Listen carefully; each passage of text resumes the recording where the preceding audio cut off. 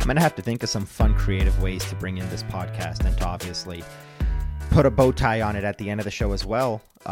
4 years of doing this show, I've never once been the guy to bring it in and to close it out, but here we are. So we'll kind of go with the flow. We'll think of something as we go along, but welcome to Hockey Mountain High, your go-to Avalanche podcast. Arif Dean here of Mile High Sports. The show is presented by Superbook Sports. They are our sponsor for the show. Heading into this upcoming season, they've been lovely to us the last few years, and that's going to continue at least for the upcoming season.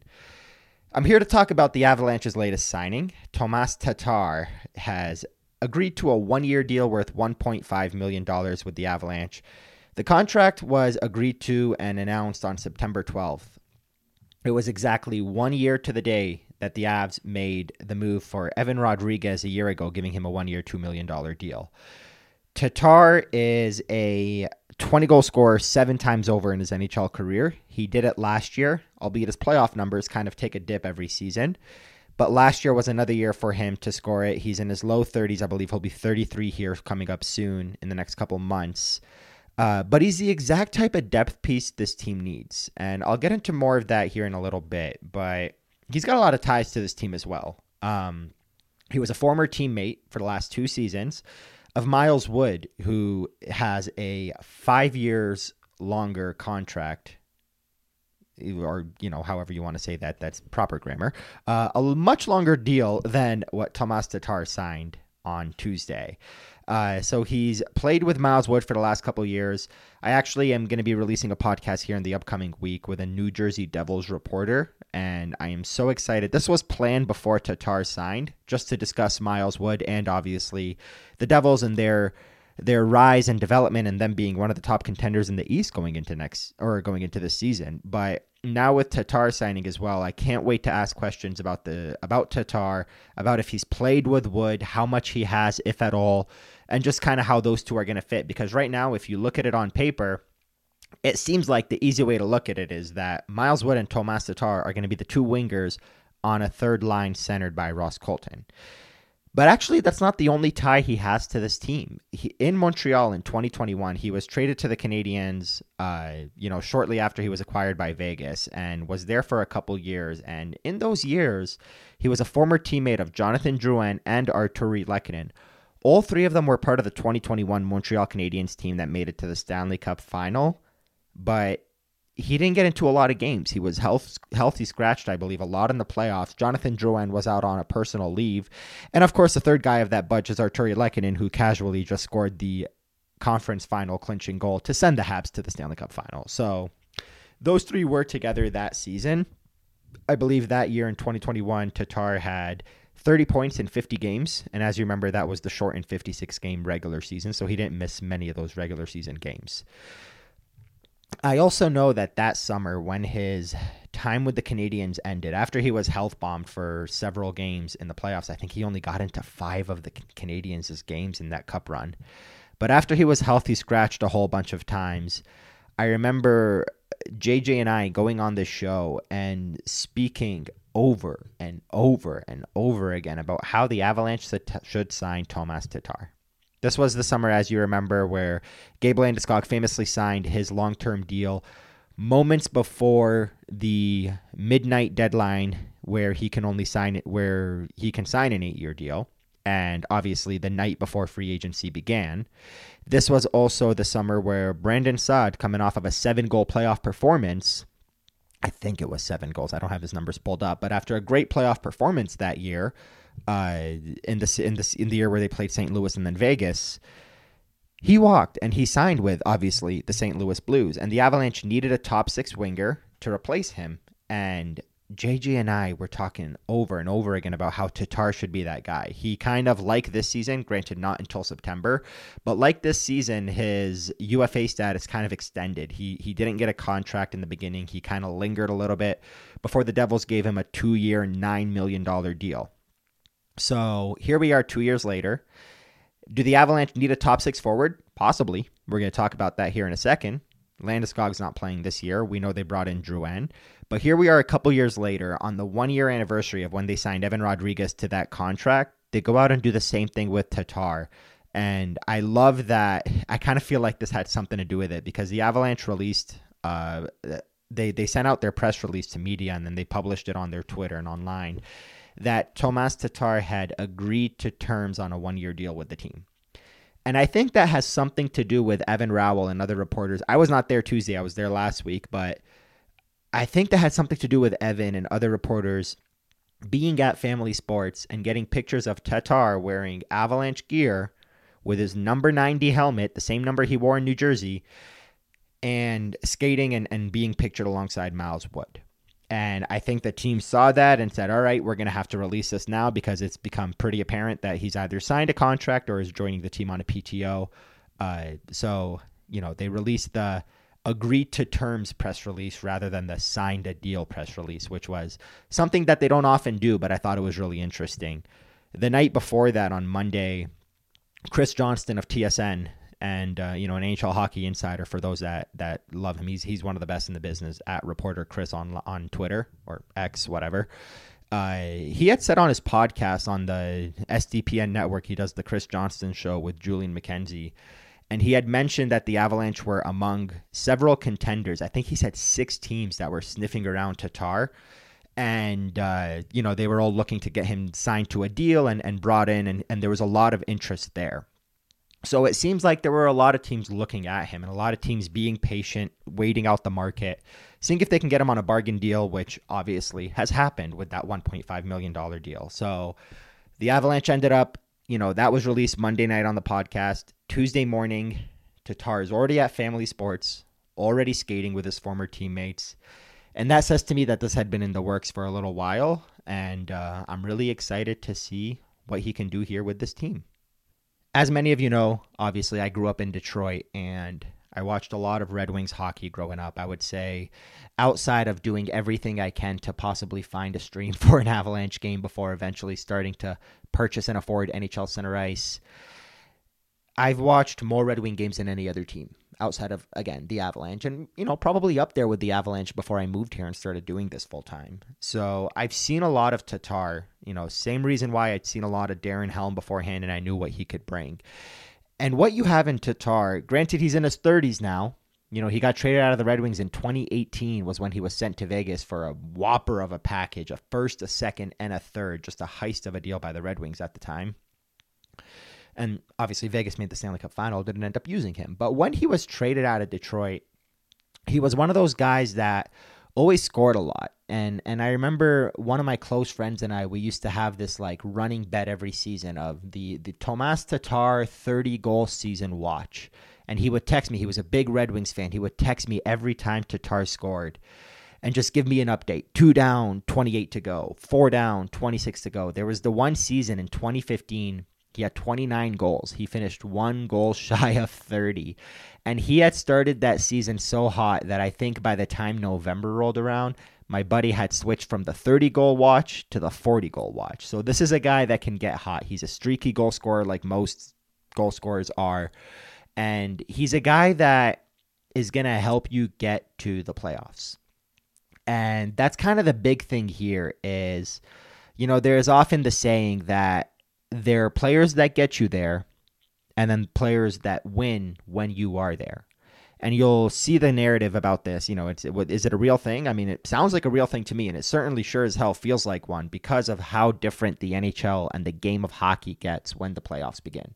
It's an entirely different season. The regular season and the postseason are 2 different brands of hockey. It's crazy how different they are. But the big thing about that is players like Tatar are great in the regular season. And the Avalanche last year needed some help in the regular season. We know this. We've talked endlessly about it. The way their lineup is shaken out right now, you got Nathan MacKinnon, Mikko Rantanen, Valeri Nichushkin, Arturi Lehkonen. Those are the only 4 guys that are going to be in the top 9 regularly, assuming everybody's healthy, that aren't new signings or acquisitions. Because Ryan Johansson's going to be centering that second line. Ross Colton, Miles Wood, Tomas Tatar, Jonathan Drouin. 5 of their top 9 forwards are now new additions. And that's just wild to me. But with a player like Tatar, he's the kind of guy that can help get you there. He'll have great regular season. Can I really pinpoint why he hasn't really taken off in the playoffs? It's hard to say. I saw him some years in Detroit. There was the year that the Red Wings and the Tampa Bay Lightning played an epic battle of a 7-game series. It was one of the best series I've ever seen. It was when John Cooper was a young coach and Red Wings had just switched over to Jeff Blashill. And in that series in 7 games, Tatar had 3 goals and an assist. And that was a year where Nicholas Kronwall was suspended in Game 6, he laid out a player in Game 6, which caused him to be suspended in Game 7 of that series. That was a series and a season. I believe that was the year the Tampa Bay Lightning made the Cup final and lost. But that was a series where had the Red Wings won, Tatar and his 3 goals and 1 assist through 6 games, obviously he was held scoreless in Game 7, was part of the big reason why. And had the Red Wings had an extended year, we would be looking at Tatar's playoff performance a little bit differently than we do now because he was hot in that series. He played really well. The following year, the Red Wings were kind of in over their head when they made the postseason. And they played the Tampa Bay Lightning again in the first round, and they lost in 5. So actually, it's a little bit different. 2014 was the year that it went 7 games. That was not the year the Lightning made the Cup final. 2015, when they beat the Red Wings in 5, that was the year they made the Cup final and lost to the Blackhawks. But in that year, again, Tatar was unbelievable in that 2014 playoff run. It was around the time where he was scoring 25, 29 goals a year, 50-something points. He was one of the Red Wings' new up-and-coming players, and that's what I remember from him. But he's a guy that's at least going to help get you there. And that's the big thing for this team. What they did last year with Nathan MacKinnon, with Mikko Rantanen, the amount of minutes those guys had to play, it can't happen again. I'll never forget Jared Bednar in the postseason. When I asked him about Nathan MacKinnon's ice time, he, obviously downplayed it and stuck to his guns that these are your top stars and we need them right now. And I didn't blame Jared at the time. You can tell Jared was so frustrated with how the season was shaking out, with the fact that injuries were hampering the team, and then Val Nichushkin disappeared. Gabe Landeskog never ended up coming back. Guys like Ben Myers, guys like Alex Newhook seemed to take a step back, or, for Myers' case, not take that step forward. And Jared had that money quote where he said, 22, 23 minutes, that's normal for Nathan, and if we have to play him 30, we will.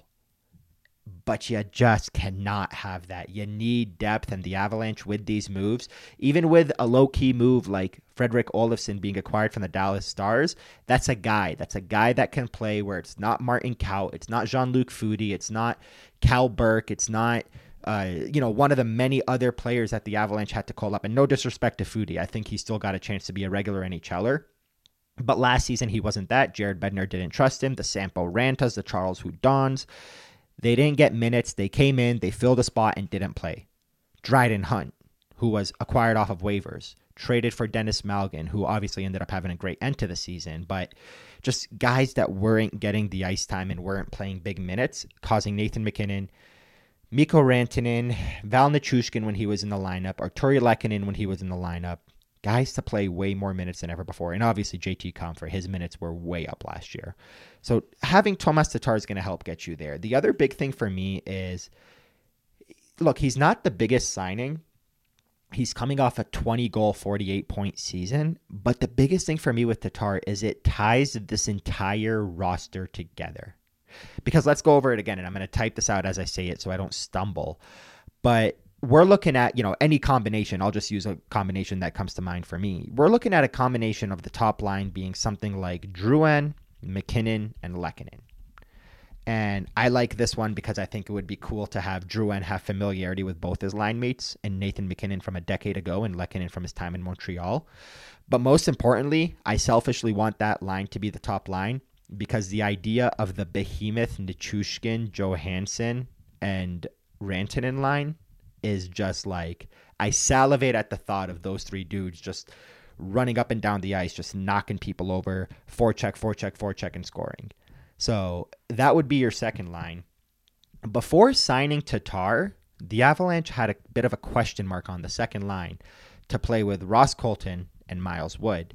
And then on the third line, you're expecting some kind of combination of, on the fourth line, some kind of combination of Cogliano and O'Connor, obviously playing with a center that isn't Darren Helm this time, but probably a Ben Myers And then you have somebody like Oscar Olofsson, not Oscar Olofsson. I just combined two players together. There's Oscar Olausson, there's Fredrik Olofsson. So, and then you have somebody like Fredrik Olofsson kind of looking to make a statement and, gain a roster spot. Now, the big thing here is without that extra third line winger, middle six winger, you're looking at Logan O'Connor joining the top 9, which he can do. But ideally, you don't want that to be the case when you have a fully healthy lineup. You want to be able to use him when injuries arise. Andrew Cogliano, same exact thing. Cogliano and O'Connor played like they were in the top 6 at points last year. There was that line of Cogliano, Comfer, and O'Connor that was pretty much the Avalanche's second line for a large portion of the regular season. And Cogs and O'Connor kind of stayed in the top 9 and were in the top 6 for a long time as well, where those two guys need to be your fourth line wingers. And that's what you get here by adding Tomas Tatar. It ties everything together. It gives you that middle 6 forward that you can slot in on the third line of this make-believe depth chart that I've created, where it's Tatar, Colton, and Wood. And that leaves Drouin, McKinnon, Lehkonen, Rantanen, Johansson, Nichushkin in your top 6. It leaves Cogliano and O'Connor on your fourth line. And Ben Myers, obviously, looking to take that next step in his development and center that fourth line as a permanent NHLer, which is a prediction that I made on MileHighSports.com. I wrote one prediction for every player. That's what I said for Ben Myers. I said he's going to take that next step this year after a stronger ending to last season than how he started it, and he'll be a regular every time he's healthy. But obviously, he's got to actually make it happen. You've also got guys like Kiviranta, Manalainen, and Peter Holland fighting for a roster spot on a PTO, well, fighting for a contract in general on that professional tryout at training camp. So Tatar, for starters, he ties things together just based off of how the lineup shakes out in terms of the depth chart. The other big thing for me here is, look, without Landeskog and with this Drouin experiment, which I genuinely believe Jonathan Drouin's going to have a great year. And when I say great year, I mean 50 points plus. He's going to rebound. He's going to bounce back. The Avalanche are putting him in such a good situation that I can't see it failing. And I don't know how many of you follow Evan Rowell, but the fact that, I see pictures on Twitter every single day of McKinnon working with Drouin one-on-one, and they stay late, they show up early. It's Nathan McKinnon's going out of his way to make sure that this player bounces back. Drouin wants to bounce back. He's not playing in Montreal anymore. He's under the radar. He's in Denver. There's not a lot of media. There's not a lot of pressure. Go out there and do your thing. But the big thing is that pressure. There's not a lot of pressure because now you have Tatar waiting in the wings. Because think of it this way. If the Jonathan Drouin experiment doesn't work out, who's the first forward to join the top 6? Before this signing, is it Miles Wood? Is it Cogliano? Is it O'Connor? I mean, to me, it's Ross Colton because I think Ross Colton's going to have a massive breakout year for his standard. But if you take Ross Colton off the third line, well, now you don't have a center there. So by having Tomas Tatar on this depth chart in what I've created as a third line winger, now if the Drouin experiment doesn't work, Tatar can jump up there and you feel comfortable with it without having a situation like last year where Matt Nieto was playing on the second line at times in the postseason and the regular season. So having Tatar there makes it a little bit easier to have a fail-safe if Jonathan Drouin doesn't work. But at the same time, injuries do and will happen. We know that with this team. We know that with this league, and especially freaking with the Avalanche. When injuries happen, the Avalanche were once again one injury away from having a guy in the top 6 that you don't really want to see there. Tatar is the type of player on the third line that you can see joining the top 6. Now, the other big thing is I mentioned him, very quickly, but Ross Colton. And this also puts pressure on the Avalanche not having to take Ross Colton and throw him in the top 6 because there are going to be times where Colton's your best player. There are going to be times when injuries arise and you're going to use Colton on the wing in the top 6. You're going to stack the lineups if needed. If one of Drouin or Lehkonen or Nichushkin or Johansson, if somebody's not playing or performing and the Avalanche are trailing by a goal or something, Colton's going to get that upgrade into the lineup. He's going to get promoted. He's going to play a bigger role in more minutes. So what bringing Tatar does is it stops the Avalanche from needing to go to the Colton well over and over again, because I think the biggest thing for that is the Avs just don't have the center depth they used to have. They used to have Nathan McKinnon, Nazem Kadri, and JT Compher as your top 3, but you had a Tyson Jost. this guy that you would play on the third line as a winger, on the fourth line as a winger, and the fourth line as a center. Darren Helm was a center, obviously, at the time as well. And it was one of those things where if you needed to take JT Compher and play him higher up in the lineup, you can slot Tyson Jost as your third line center. So Tatar removes pressure not only off of Drouin, but off of Ben Myers, because there is a lot riding on Ben Myers' development. If Myers can develop into a capable NHLer that we know he could be, which to me isn't a fourth liner, it's a third liner that would be stuck on the fourth line because of this depth chart with McKinnon, Johansson, and Colton ahead of him. If Myers can develop into that top three lines, I should say, centerman that we expect from this college free agent when he signed with the Avalanche, it would make it easier that, let's say, Nichushkin gets hurt. You want to play Colton on the left wing with Johansson and Rantanen? Well, then you can bring Myers up to play the center role with Tatar and Wood. So you don't have to sit there and think about keeping Colton as a third-line center because you have nobody else to play that position. Nor do you have to play somebody like Olofsson in over his head on the third line. Nor do you have to elevate a Cogliano who's been playing the latter part of his career as a winger back to center like the Avalanche did last year and on a third-line role where he probably shouldn't be there either. So it really helps release pressure just by signing Tatar. It takes a little bit of pressure off of Drouin. It takes a little bit of pressure off of Myers, because if Myers doesn't develop quickly enough, the Avalanche can keep Colton on the third line and say, hey, we'd love to elevate you, but you play center, you stay there. We got this Swiss Army knife, this extra piece in Tomas Tatar that can slot in the top six. So I think just this one signing, it really ties everything together.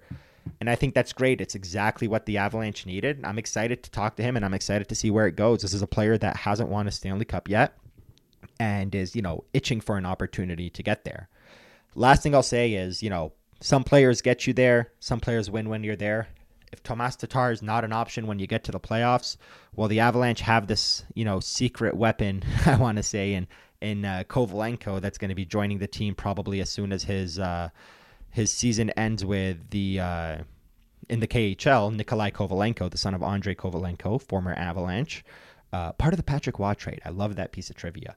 But you have Kovalenko. We all heard, and I'm not going to ignore the fact that Chris McFarland made some comments about not betting against Gabe Landeskog playing in the postseason. I don't think it's going to happen. But just the fact that the team is saying that as you never know, rather than we're not even considering this, says to me that they're confident Gabe Landeskog's career will continue, which is a big question that a lot of us have. Fans, listeners, media, all of us. We all want to know if Gabe Landeskog's ever going to play hockey again, and a lot of us have our doubts.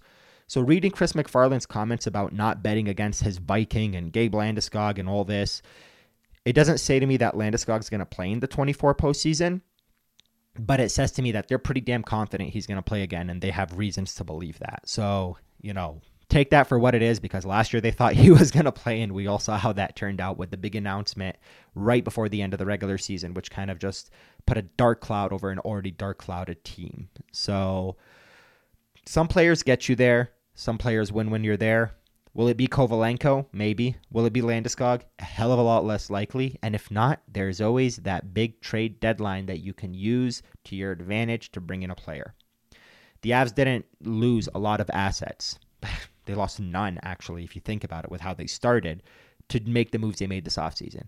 They took a player in Alex Newhook, player out, player in with Ross Colton, and got a first-rounder along the way that they used to draft Golyayev. They took Ryan Johansson from the Nashville Predators at $4 million for literally nothing for a pending UFA that wasn't coming back in Alex Galchenyuk, that the Predators didn't sign either. It was just a contract out to make the deal work. They got Miles Wood as a UFA, Jonathan Drouin as a UFA, and now Tatar as a UFA. So they didn't lose any of the assets they had before, what little assets they had. So are they going to go out and trade a second rounder in 2025 for Lars Eller again? You hope not. You hope it works out better than that and more of the ilk of what you had in Lehkonen, Cogliano, and even Josh Manson in 2022. But the trade deadline is there. So is Tatar going to win you a Stanley Cup? Maybe not. Maybe he does. Maybe he looks more like that Detroit Red Wings version that played against the Lightning in the playoffs. But if he doesn't, there are ways around that. But right now, this entire thing is to say $1.5 million for a low 30s Tomas Tatar that just scored 20 goals and had 48 points is a damn good deal, and the Avalanche are better having him in the lineup. And with that, let's take a quick break here to tell you about our sponsors over at Superbook Sports.